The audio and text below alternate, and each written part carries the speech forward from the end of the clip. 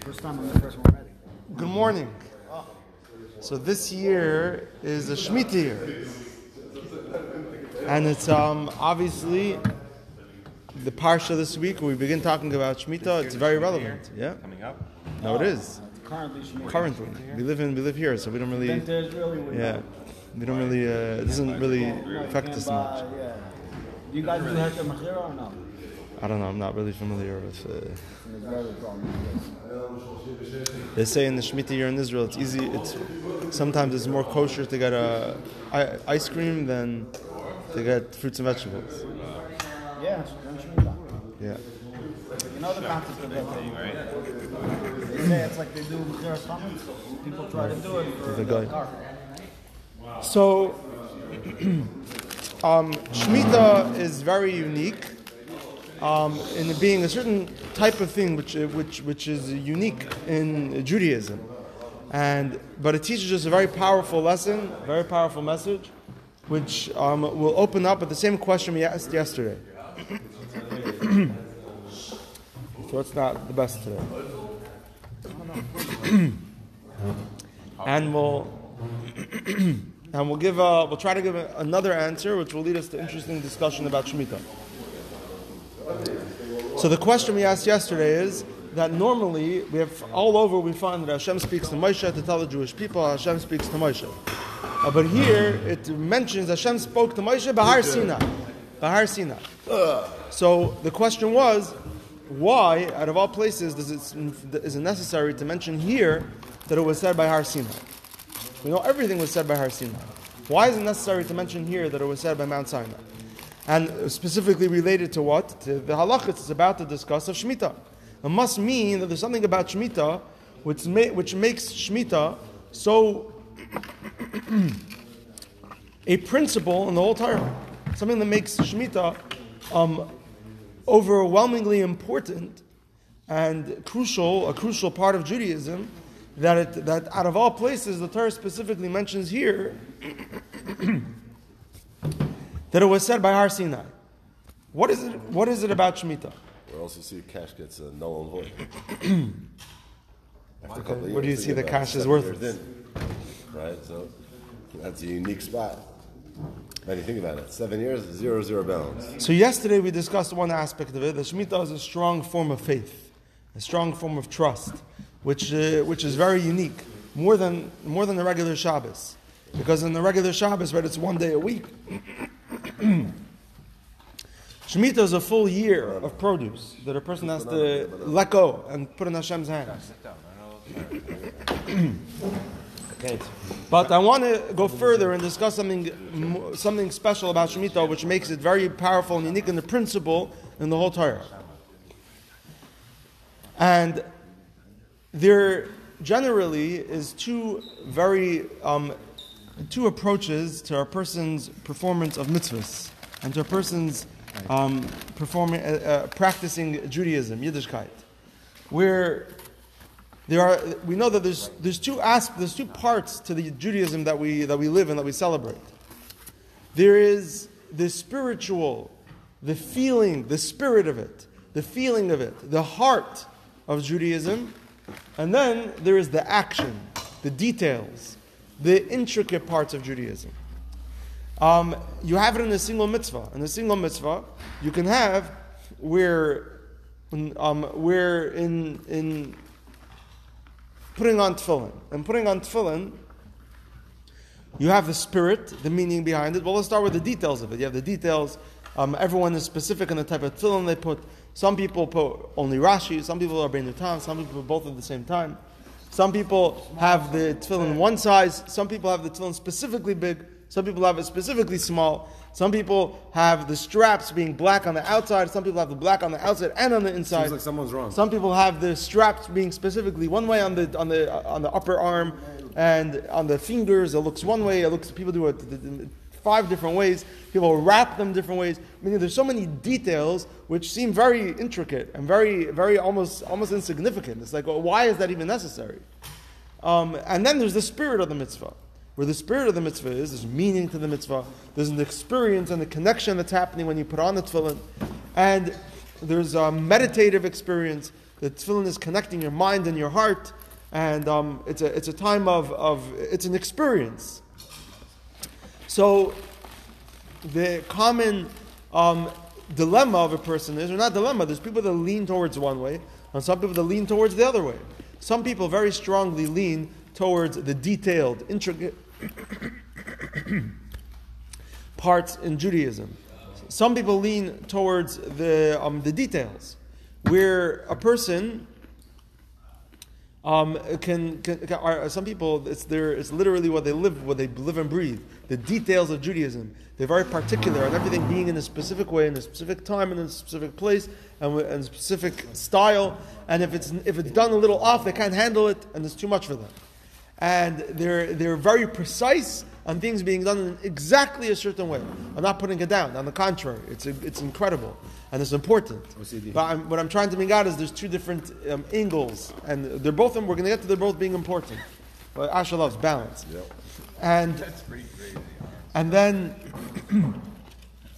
there's the other extreme where there's people that say, you're going crazy about the details. Why are the details so important? Okay, so what that I did it an hour late? So what that I didn't put it on exactly? I experienced it. I felt it. I lived it. And it was something that was meaningful to me. And that's all that matters. All that matters is that I put my heart into it. And you have these two opposite sides of the spectrum. And you have some people that they can't handle anyone that does the mitzvah without doing it with its precise and exact detail. And you have some people that can't handle anyone that's crazy about the details. And they're like, forget about the details. Just experience it, live it. Get the guitars out and enjoy it. And that's what Judaism is all about. So you have these two different extremes, two different sides of the spectrum. And the question is, which one is it?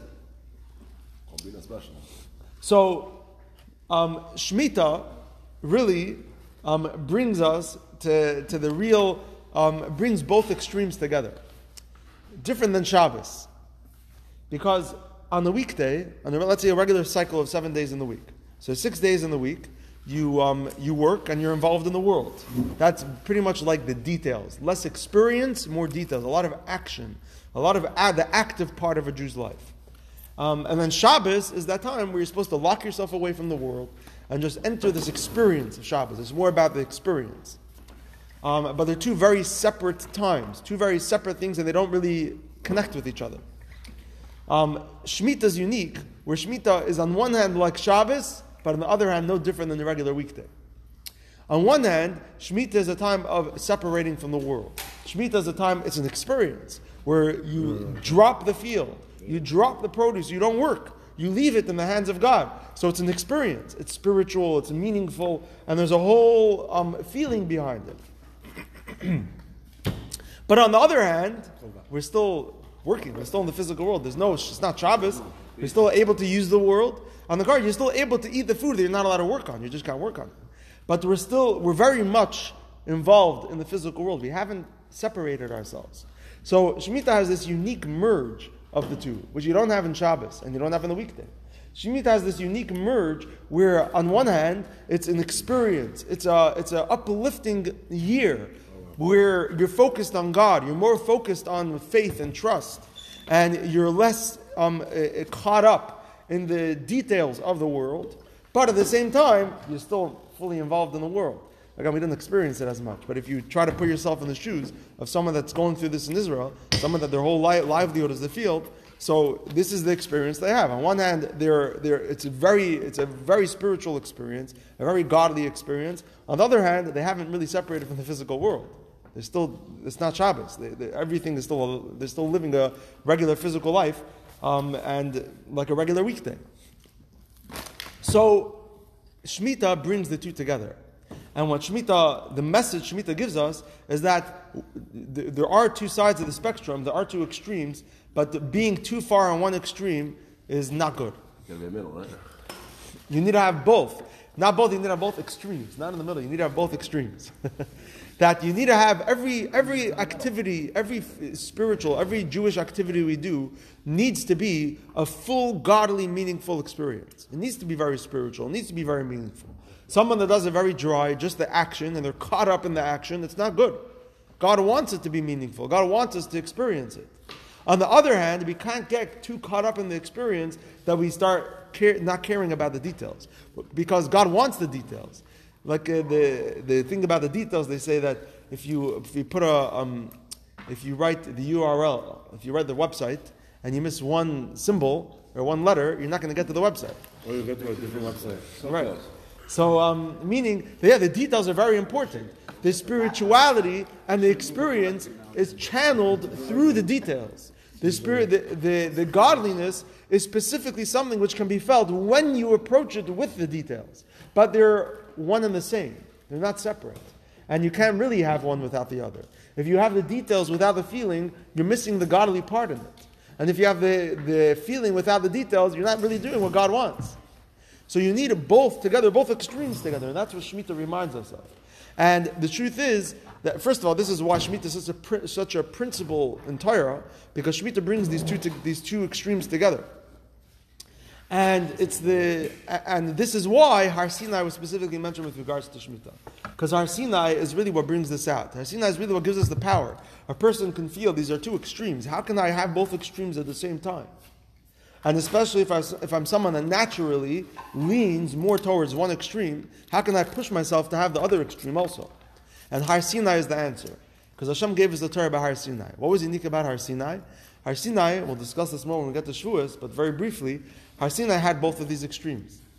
We know that there was the song that the kids sing of the mountains. The mountains had this big debate of who would be the one that's worthy for the Torah to be given on it.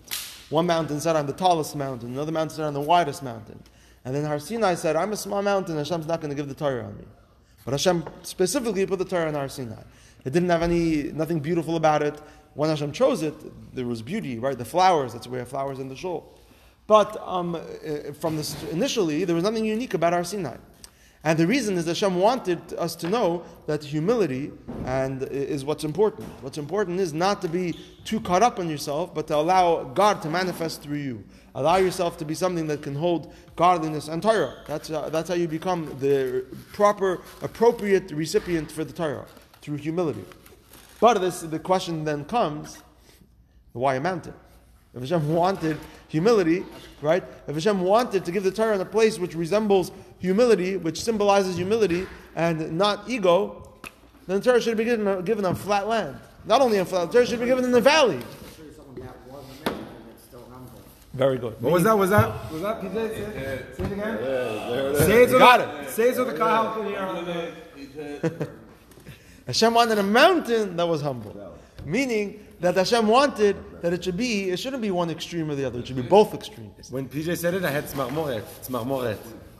Goosebumps. That Hashem wanted it should be a full, that you should be fully involved in the experience. You should be there. You shouldn't suppress yourself. You shouldn't let people step on you. You shouldn't be someone that is not your full physical body and physical talents and physical abilities. Everything's involved, but it's for God. And therefore, it's a mountain. You stick out. You have a full personality, but it's with the power of God, and it has humility with it. It's a Har Sinai. It's the mountain that can resemble humility, and it's not a valley. It's specifically a mountain, but a mountain that's humble. And this is how it became that Judaism is all about balance. But I think from today we can see that it's not really about balance. No, I like that. It's not really about balance. It's both extremes. Yeah. It's not the balance. You want both extremes. Somehow we have the ability to have both extremes at the same time. From the Rebbe. By the way, you were right. If you do have Chabad.com, because balance means you compromise. You have a little of each. You don't have one side too much. Here we're saying, no, on the contrary, you want both sides extremes. You want it to be have extreme spiritual experience, but at the same time be extremely focused on the details. You want it to be extremely humble, but at the same time stick out. So, yeah, just saying, instead of going half-ass both sides. Yeah.